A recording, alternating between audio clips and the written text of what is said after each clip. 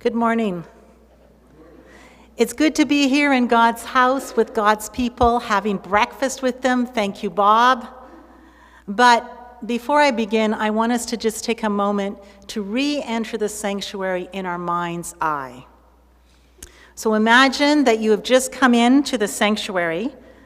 You were walking through the doors, and at that moment you notice there's something different. Your eyes go to the front of the church, and they're directed not towards the pulpit, not towards the banners, but to God himself. God has made himself visible to you. Don't get caught up in how or why or what he looks like. Just know that he is here. You see him, and you immediately sense that he sees you. His hands are open wide, and before you can think about it, you find yourself running into his arms. Running as a toddler runs to his dad.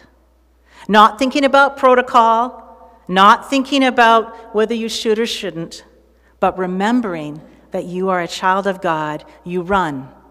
Maybe awkwardly, maybe timidly, but you run. Oblivious to who else is around, knowing only one thing: you must reach God, because he is all you need and all you wanted.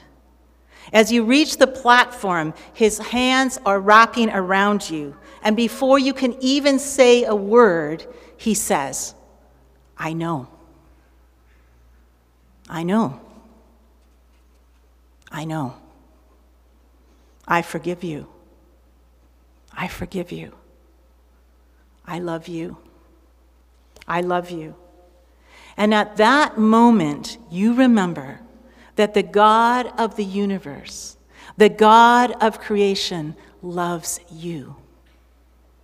Nothing else matters. Nothing else seems important. You treasure the embrace, and then not wanting to leave, you sit at his feet.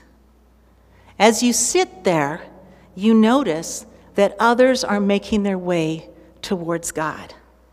You notice them running, some of them very awkwardly, some of them falling and getting up. But they come, they embrace, they sit. And after a moment, you notice that you are surrounded by the members of St. George. And in the midst of the silence, you hear the words Melanie spoke. How wonderful, how beautiful when brothers and sisters get along. It's like costly anointing oil flowing down head and beard, flowing down Aaron's beard, flowing down the collar of his priestly robes. It is like the dew of Mount Hermon flowing down the slopes of Zion. Yes, that's what Yahweh commands the blessing. That's when Yahweh ordains eternal life.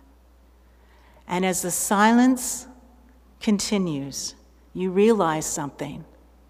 God does not only love you, but he loves those around you.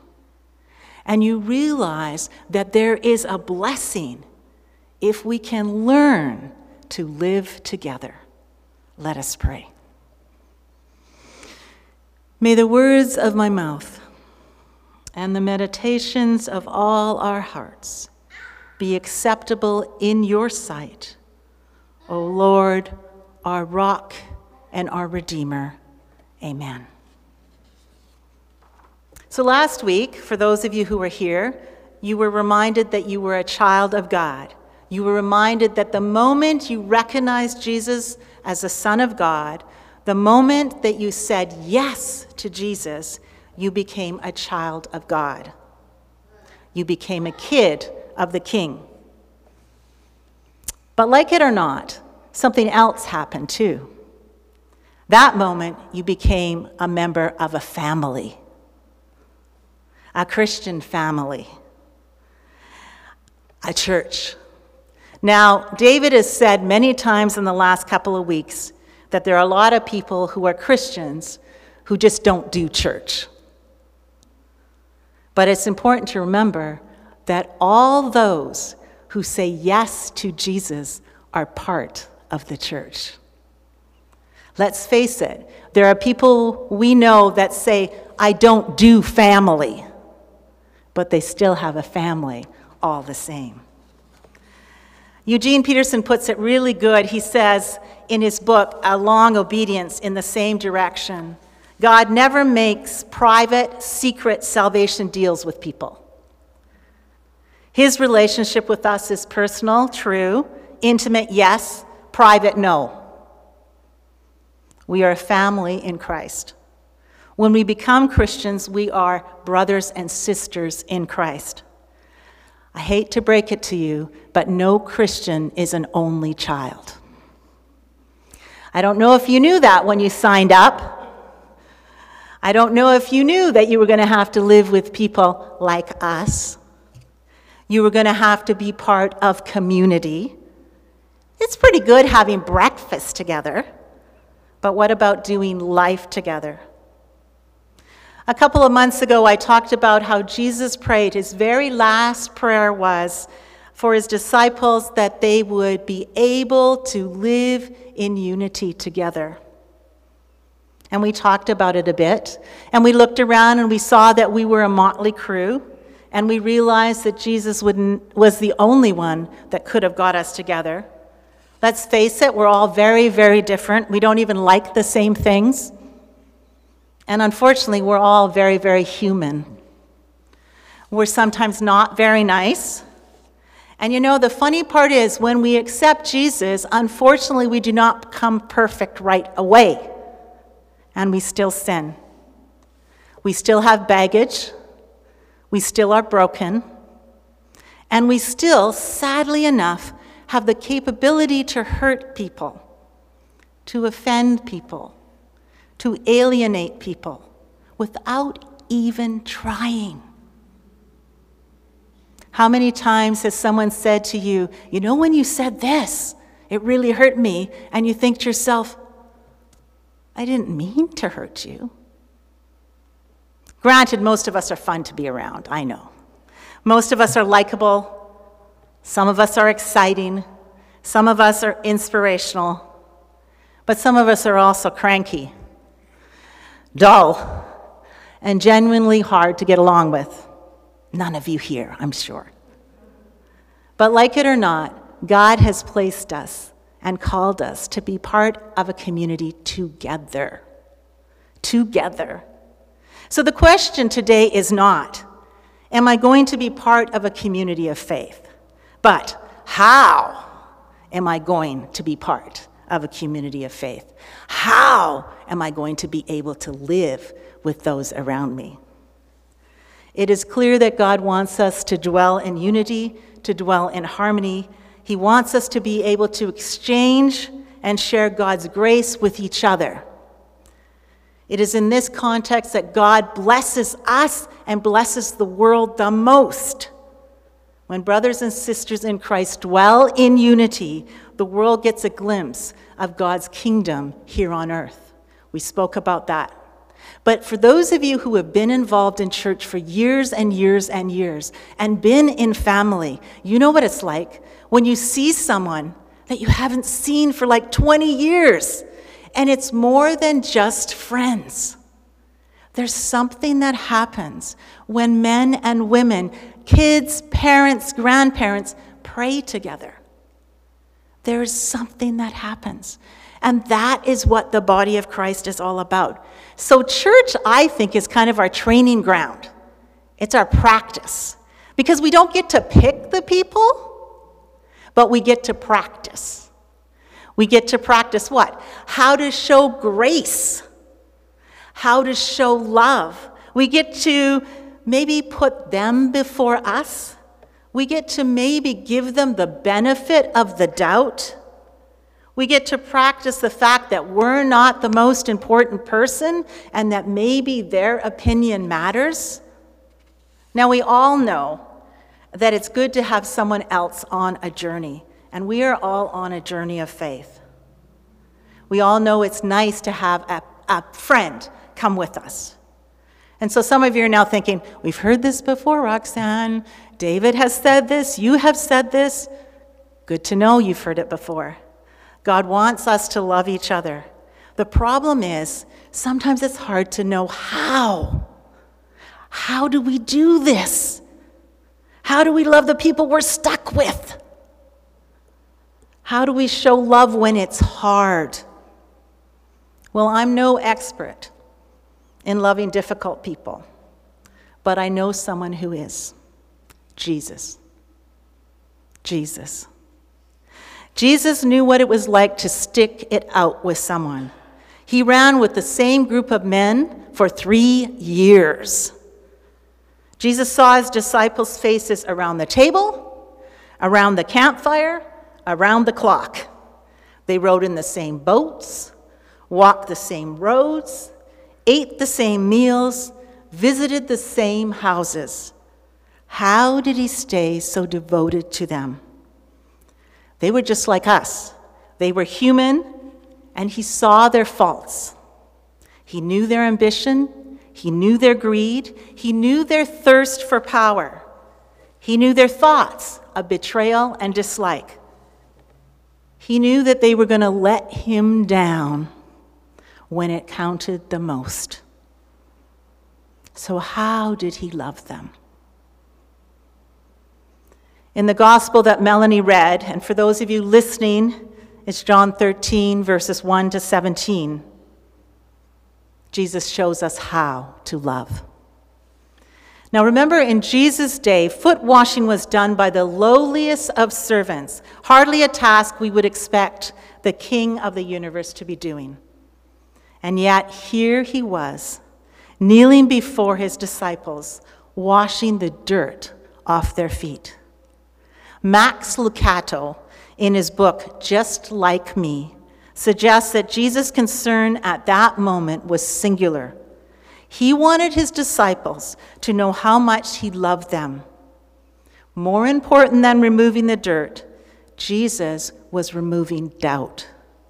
Jesus' concern at that moment was not for himself, but for his disciples. He knew that in a few short hours, these men would do the despicable. They would betray, they would run away, and by morning, they would bury their heads in shame, and they would look down at their feet in disgust. And as they did, Jesus wanted them to remember how much he loved them. He wanted them to realize that their feet were still clean. Have you missed the significance of that act? Jesus forgave their sin before they even committed it. He offered mercy before they even sought it. And we are called to be like him. So you say, but I can't. There's some people that I just can't. There are some people that make me feel too uncomfortable. There are some hurts that are too deep, some wounds too numerous, some words that cut. But you're focusing on the wrong thing. Remember, the secret to being like Jesus is to focus your eyes on him. Shift your gaze from the one who has hurt you to the one who has saved you. John tells us, if we live in the light, as God is in the light, we can share fellowship with each other. Then the blood of Jesus cleanses us from every sin. In other words, we are constantly being cleaned. As each speck of dust falls on us, it is washed away. Jesus is still washing our feet. Jesus kneels down and sees the darkest, vilest part of our lives, and he says, I'll clean you up if you want. His basin is full of mercy, and he washes away all our sin. But that's just the beginning. Because he lives in us, you and I can do the same. Because we are forgiven, we can forgive. Because we have been given unconditional grace, we can offer it. Jesus' followers had no doubt of God's love, those around us should have no doubt of our love. In reality, we are all called to kneel as Jesus knelt, to touch the grimy parts of our brothers and sisters, and to wash away their unkindness with kindness. Now you might be thinking, but I've done nothing wrong. I'm not the one that cheated. I'm not the one that lied. I'm not the guilty party. And you know what? Maybe you're not. But then again, neither was Jesus.